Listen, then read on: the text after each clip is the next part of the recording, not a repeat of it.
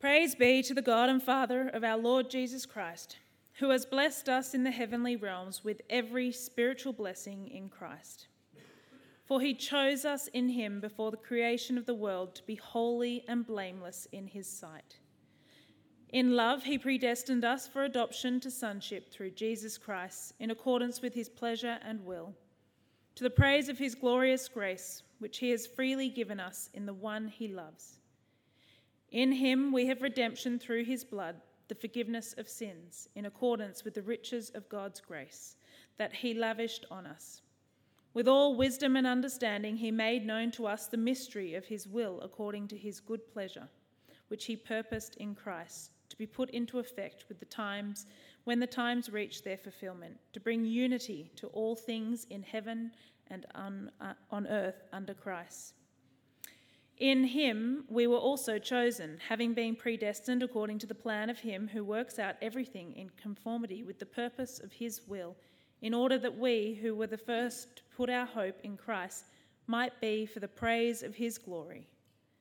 And you also were included in Christ when you heard the message of truth, the gospel of salvation. When you believed, you were marked in him with a seal, the promised Holy Spirit, who is a deposit guaranteeing our inheritance until the redemption of those who are God's possession, to the praise of his glory. This is the word of the Lord. Thanks be to God.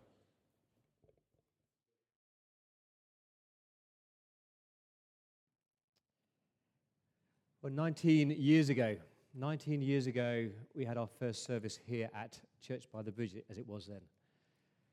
And on that first service, it was a 6 p.m. service.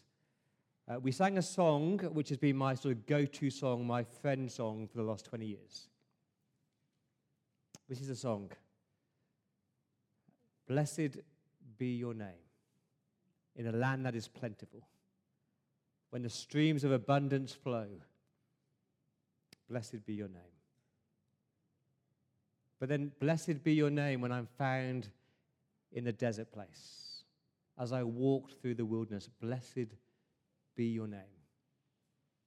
And you can sing along.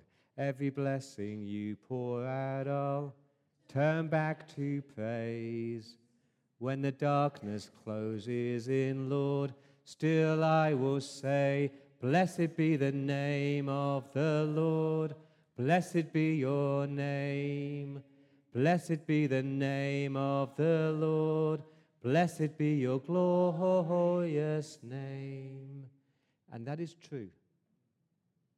That is true. No matter what you're going through, in the good times or the bad, blessed be the name of the Lord. But when your life is marked by abundance and streams of abundance flow, well, blessed be the name of the Lord then. But when you walk through a desert place, when times are tough and it's difficult and you feel distant from God, God is still good. And God is still glorious. And he is worthy of our praise. Amen? I read a quote this week which really, really challenged me. It said this: if nothing good comes my way for the rest of my life, I am still so blessed. Think about that. If nothing good comes my way for the rest of my life, I am still so blessed. And it challenged me because I thought, could I say that? If nothing good happened in Paul Dale's life until the day I die, I am still so blessed in Christ. And my problem is that often I think of blessings as the tangible, physical things that I long for, I think I need. And so I get disappointed when God doesn't give me those things. You know, the perfect relationship or the perfect children or the perfect job or being popular or being sporty. And I get disappointed. But God's never promised me those blessings. That's not what he's talking about when he's talking about blessings.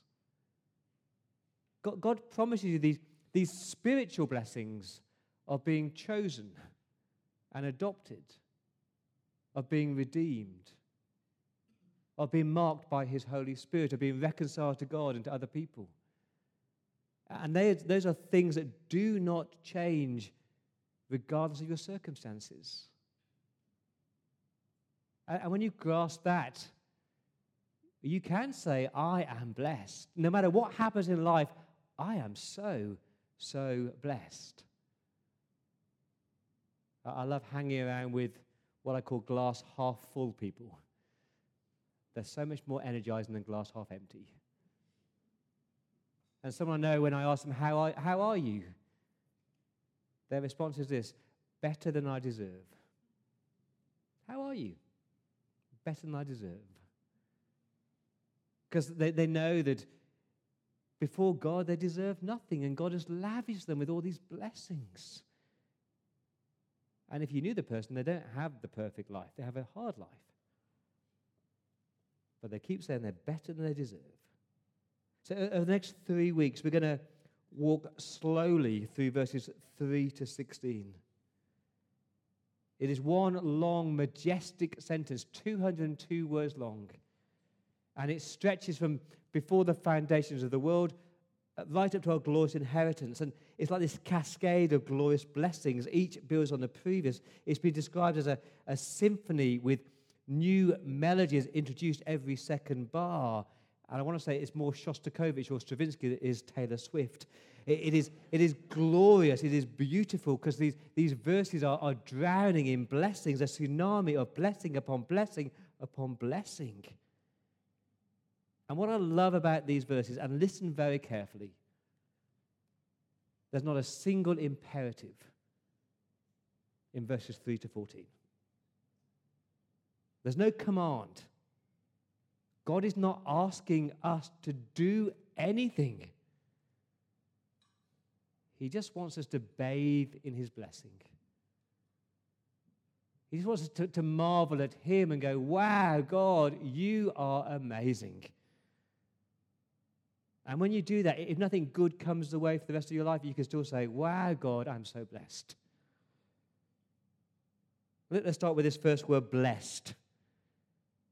Because we are blessed in Christ. Have you ever experienced someone's radical or ridiculous blessings in your life? Have you ever had a moment where somebody or a group of people have just lavished you with stuff and you go, wow, I didn't deserve that? This is a feeling here when you read verses 3 onwards. Praise be to the God and Father of our Lord Jesus Christ, who has blessed us in the heavenly realms with every spiritual blessing in Christ. The problem is that the word praise is not a great translation. It's weak. The actual word there is blessed. Blessed be God, who has blessed us with every spiritual blessing. Not praise be to him, but blessed be him. This is not a command to praise God. God doesn't need us to praise him. God's not sitting there saying, come on, praise me, praise me. He doesn't need our approval or affirmation. He is worthy of praise. He is worthy to be blessed because he's awesome. And the word blessed, it means that you come before somebody and you often kneel before them and you stretch out your hand and you offer them a gift. It's this posture of humility, of adoration, of awe and wonder. And God is blessed. We come into God's presence and we bow before him and we stretch out our hands, but what have we got to offer him? And the answer is us, ourselves. That's all we've got. No, he is worthy of being blessed. And the problem is that we tend to praise and bless physical, tangible things rather than the Creator himself. Now, I got a new iPhone this month, and wow, an iPhone 15. Wow, that is awesome. It's not awesome. It's cool. It's interesting. It's inventive, but it's not awesome. Only God is awesome. I want to say this, the bigger your view of God, the more awesome you see him to be, the more you'll be amazed by these blessings. Verse 3, blessed be the God and Father of our Lord Jesus Christ, who has blessed us with every spiritual blessing in Christ. So God is the source of all your blessings. God is Trinitarian. God the Father, the Lord Jesus Christ, with every spiritual blessing. So it's from the Spirit. So he is the source of all your blessings. When my kids have birthday parties. They like to invite every single member of their class. You've got about 35 kids turn up for these birthday parties. And one of their motivations for that, let's be honest, is to get more presents. And so at the end of every birthday party, the Dale lounge room looks like this. There's like 35 gifts in the corner, and my kids are ripping open these gifts saying, "Oh, Dad, I've got Lego, and I've got more Lego, I've got more Lego, I've got more Lego." And I, as their father, I want to say, stop. Read the gift tag. Who actually sent you this gift? 'Cause I want to say thank you.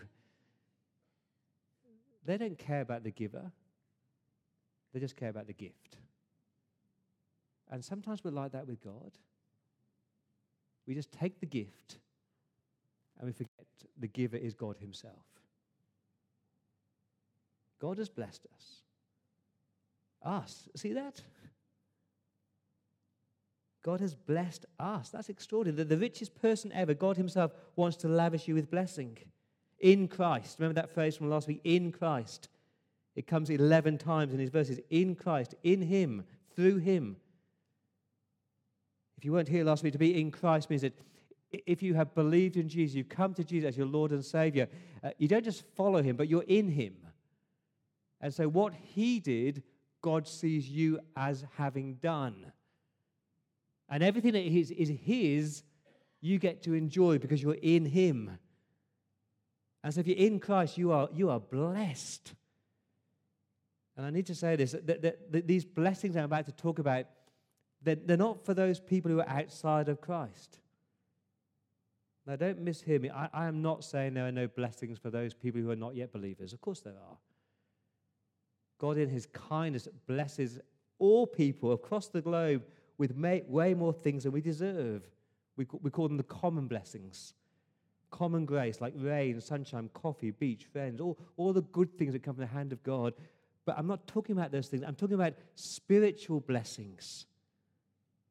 Everything we need is found in these spiritual blessings. And he's not talking about your physical circumstances or your wants. He's talking about things like being chosen, being adopted, being redeemed, being forgiven, and being marked with the Holy Spirit. In the heavenly realm. Do you see that? Verse 3. In that place where Christ is seated now. And that's important because these blessings, if they're in the heavenly realms, they can't rot. And they can't rust. And they can't depreciate. And they're not affected by the cost of living crisis. These are permanent blessings, endless blessings, priceless blessings, and they're ours. And we're just supposed to say, wow, God. I mean, lots of people who are disappointed with God, frustrated with God, often because they're not getting the tangible, physical blessings that they expected in this life. I hear people say, oh, how can God love me when I'm sick and suffering? Or how could a loving God allow my business to fail? Or God, you mustn't love me because I'm still single or I'm single again. Or God, you mustn't love me because I'm struggling right now. And I'm not downplaying your pain. I'm really not. I'm not downplaying your suffering. But God's never promised you those things. And even if you never get those things, you are still profoundly blessed. Because you've got every spiritual blessing in Christ. And you know what people do in the Bible when they realize they're blessed? They burst into song.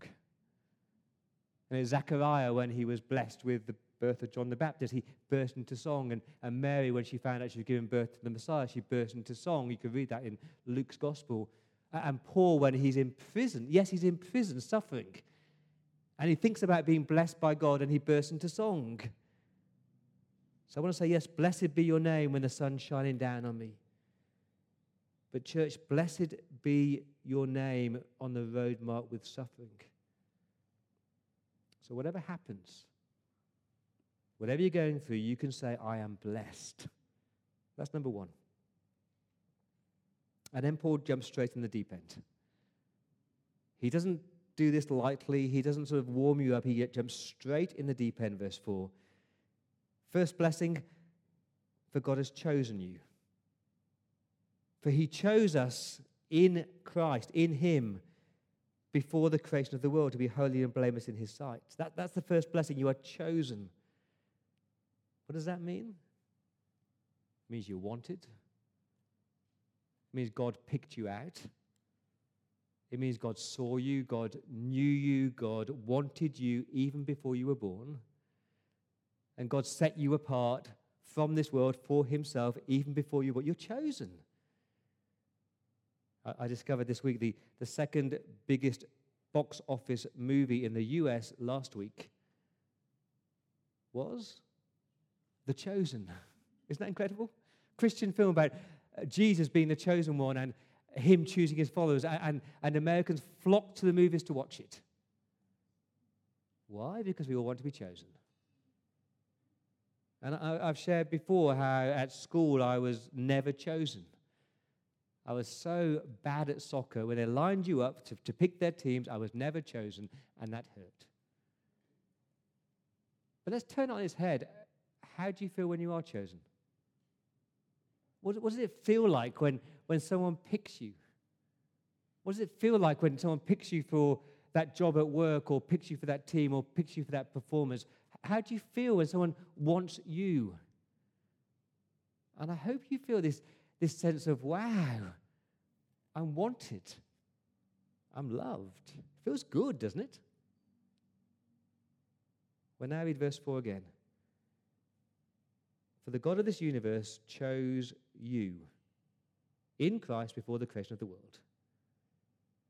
The word for chose in verse 4 is the word elexito. It's the Greek word for election. And you might be here tonight thinking, why the heck would Paul begin blessings by talking about election? It's a terrible place to start. No, this is the wonder of the gospel. This is the wonder of God, that our salvation, our standing before God, has nothing to do with us. It's about God and his free, sovereign, gracious choice of us. Now, before we dive into the word chosen, let's be honest. There's two groups of people here tonight. As I talk about election, there are some people in the camp of please don't talk about this. I don't like it. I'll never like it. Please don't mention that word election in church again. And there's another camp here tonight saying, preach it. Love this. Predestination, double predestination, superlapse, just preach it. And I want to say, church, this is a doctrine that Christians will and always have slightly disagreed on. Now, Augustine, Aquinas, Calvin, Luther, Wesley, Barth, they all believed in election, but came at it from a slightly different kind of angle, and that's okay. You and I can go have a nice cup of coffee and debate theology and debate theologians and still be really good friends. But what you can't do is deny that God elects. We can disagree on all the details, but you can't deny that he does choose. It's here, for he chose us in Christ before the creation of the world. Or Mark 13, for the sake of the elect, those whom God chooses. I love this quote. I don't know who said it. He said, someone said, if you try to explain election, you may lose your mind. But if you try to explain election away and deny election, you may lose your soul. We can never fully understand it, but if you deny it, your salvation's at stake. Because here's the bottom line. Election's less about you and all about God. God chose you. God chose you, not the other way around. And if you're here tonight saying, well, actually, I chose to follow Jesus, of course you did. Of course, a moment in your life where you said yes to Jesus. But that was because God was prodding you and pursuing you and opening your eyes so you could say yes to following Jesus. Because the scriptures are clear, no one chooses God. None of us here would, of our own choice, would say, yep, I want to follow Jesus. Romans 3, no one is righteous, not even one. No one seeks God. So we don't reach out to God, he reaches out to us. If you know your Anglican calendar, today is Transfiguration Sunday. And on the Mount of Transfiguration, the voice from heaven says, This is my chosen one. Talking about Jesus. This is my chosen one. Isn't that beautiful? That God the Father chose Jesus, the Son. And if you're in Christ, you are chosen too. When did God choose you? Verse 4. Before the creation of the world, before the foundation of this earth, that's when. And I don't know how far you can stretch back your mind, but I mean, can you remember pre-COVID-19? I think we can. What about, do you remember time before Sydney 2000 Olympics? Remember those days in the 1990s? Or the 1980s? That's a great era, the 1980s. But what if you could stretch our mind, back to the Reformation or back to the time of Jesus, or let's go back in time to the time of Isaiah and Jeremiah. Let's go back to Abraham and Adam. Let's go right back in time. And let's imagine that you go back before the creation of the world, before anything existed. But God exists because God is transcendent. He says, I am.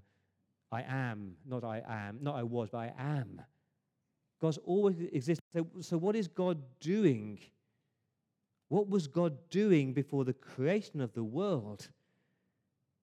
Look at your Bibles. He was choosing us. That's what he's doing, choosing his people.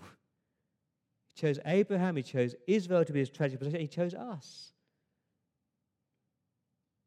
Now let's think about this truth. It is mind-blowing. Before I was born, before I was even alive, before I'd taken a breath, before I prayed a prayer, before I'd walked into a church, before I'd investigated Christianity, God chose me. I wasn't around. And so it's got nothing to do with my good works or my Christian pedigree or my personality, because I wasn't born yet. And I love that. Because my salvation is not about anything I have done or will do. My salvation is not about anything that God foresaw that I might do or might not do. God just chose me. It's humbling, isn't it? It means that we are not on center stage, but God is. And so if you're here tonight with any hint of pride about something about you that made you worthy of being chosen, this doctrine just rids you of that. I love this quote by Spurgeon. It is quite offensive, but I love it. He says this. Listen carefully. If God had not chosen you before the creation of the world, God certainly would not have chosen you after you've been born. And he's right. Because I look at here, and none of us here are worthy of being chosen. So why did God choose us? What's the purpose? Verse 4. He chose us to be holy and blameless in his sight. Love that. Holy before God, blameless before other people. Holy and blameless. That's what we all long for, to be pure and clean and righteous. Now, God didn't choose you because you are holy. That's a lie. God didn't choose you because you were trying to be holy. God didn't choose you because he foresaw a day where you might be holy, because that's never going to happen. No, holy and blameless is not the grounds for the choosing. It's the goal of it. It's the purpose, the result. God declares you in his sight to be holy and blameless. Isn't that extraordinary? I'm not holy, I'm not blameless, and neither are you. But that's how God sees you. Why? Because you're in Christ. You're clothed in the holiness of Jesus. And this is, again, it's liberating, because all of us here have moments in our Christian life where we're tempted to be down on ourselves. And we're tempted to say, gosh, I'm such a wretched sinner. And I look back at my day and I go, oh, I got angry then, I spoke harshly then, and I was bitter then. But that's okay. Now, God doesn't count our sins against us, but he just sees us in Christ as holy and blameless. And on that last day, when you stand before the throne of God, you will be presented holy and blameless in his sight. So please never fear. And please never let anybody tear you down with their words and make you feel worthless. Because you can say, no, I'm chosen to be holy and blameless in his sight. Number 3, finally. So you're blessed, you're chosen, and you're adopted. You're adopted into this family. Verse 5, in love, he predestined us for adoption to sonship through Jesus Christ in accordance with his pleasure and will. So friends, you're not just chosen, you're adopted. You're not just picked out from a crowd. You're actually brought into a family. God calls you his son and his daughter. God invites you to experience all the joys, all the privileges, all the blessings of calling God your Father. And there's a massive debate over those two words, in love. Do the in love go with the previous verse, the choosing bit, or do the in love go with the following verse, the predestination bit? And the answer is, who cares? It's both. You know, God acts in love. That's the whole point. He acts in love. That's his heart. Verse 5, in love, he predestined us. So, yep, predestination. For those theologians, predestination is kind of the larger scope, the big umbrella, and adoption is sort of a subset of that. But that word predestined, it means to mark out in advance. This is my best illustration. It's a bit like when you're buying a property off the plan. So the property doesn't exist yet, but you bought it, it's yours. And then you go to the field where your property is going to exist. And you look at the field and think, there's no property there yet. But I'm going to mark out the boundary. This is going to be my property. This is where it's going to live and stand. That's what the predestined means, that you have marked out, you have determined, predetermined, sort of foreordained what it's going to be like. That's what God is doing here. Now, what's he predetermined us for? Verse 5. He predestined us for adoption to sonship. And before you say, no, sons and daughters, I know it's sons and daughters. But actually the word there is son, because Paul wants to not just talk about being a child, but being an heir. About giving you an inheritance that's not rightly yours. And I know that both sons and daughters get the inheritance. Praise God that in our culture today it's both sons and daughters. But back in those days, it was sons. And that's why he used the word sonship. He's talking about adopted for inheritance. And it's a beautiful word, adoption. You know, in the Roman world, if a wealthy man didn't have a son or a bad relationship with his son, he would choose one of his servants, one of his trusted servants, and adopt him into the family. Now think about being that servant. You were a servant. Now you're a son. You were poor. Now you're wealthy. You had nothing. Now you've got everything. That's what it means to be adopted. Now, many of you know that I've adopted my eldest son, Sam. He's not biologically mine. So Sam is the biological son of the late Benjamin Lawarne. But when I married Rach, Sam was 5. For the first 5 or so years, I think it was long, that's 7 years of our marriage, I didn't adopt him. And we talked about it. He said, I want to be adopted. It was a joy to adopt him. Now, if Sam was here and I said, Sam, what changed when I adopted you? He would say, oh, nothing really. You know, you loved me, I was part of the family, and it was amazing. But then he'd say, oh, actually, yeah, things did change. Because I had this kind of security and almost at least a legal thing where legally I was yours. And he's mine. Maybe one day we'll adopt Enzo, who knows. Adoption is beautiful. But let me be clear, God doesn't need to adopt you. Please don't think that God needed you to continue his line or to continue his legacy. Of course he doesn't need you. God's got a son. The beloved son, we call him Jesus, and Jesus was perfect. God didn't need imperfect people like you and I. God doesn't need sons and daughters. But he chose to. He wants to. And he doesn't choose somebodies and successful people. He chooses sinners like you and I to be adopted into his family. Why did he do it? Verse 5. In accordance with his pleasure and will. Isn't that beautiful? God longed for and wanted to adopt you. How does that make you feel? J.I. Packer says adoption is the highest privilege the gospel offers.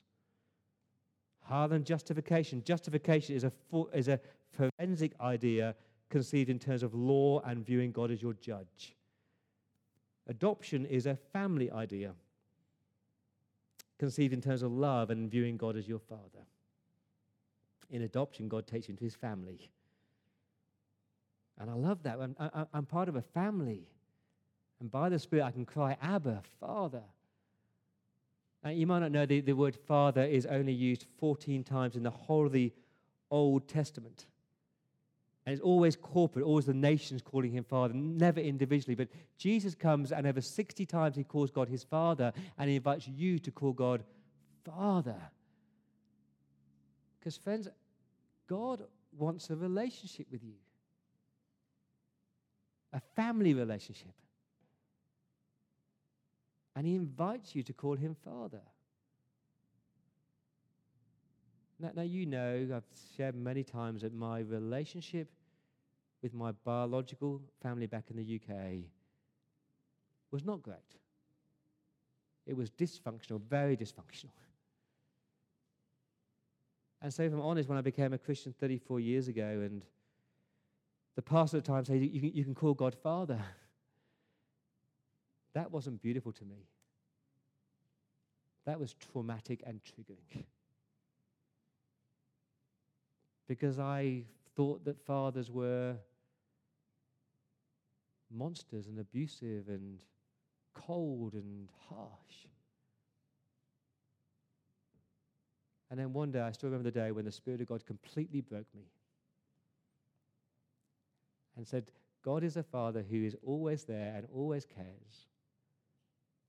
And God is a Father in your life who loves you unconditionally and wants you.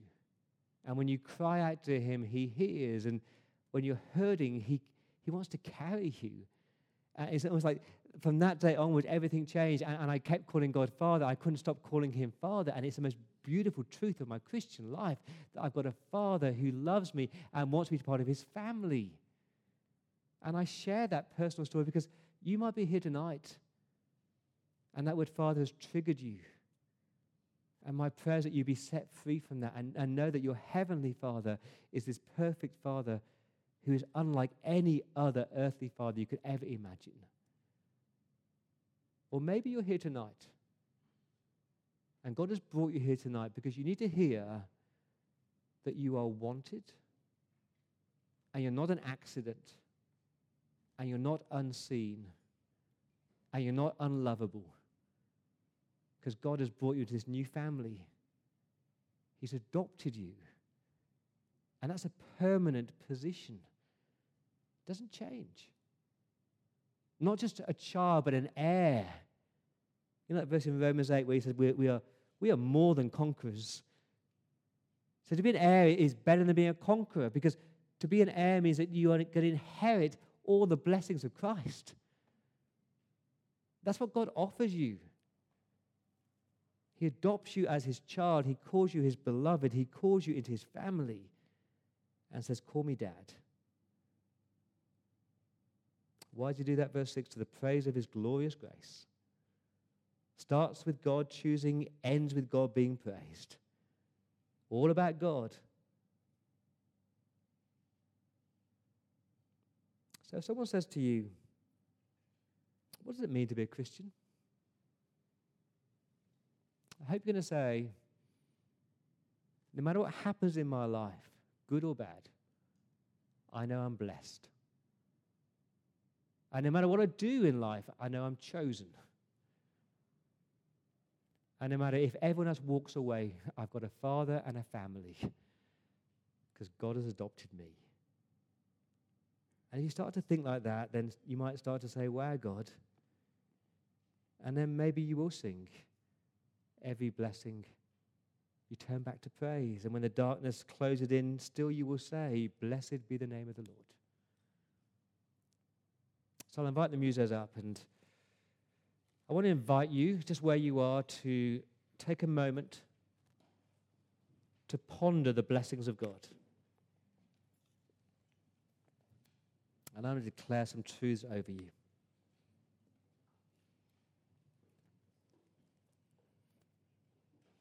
Bridge Church, in Christ, you are blessed with every spiritual blessing. You're chosen before you're even born.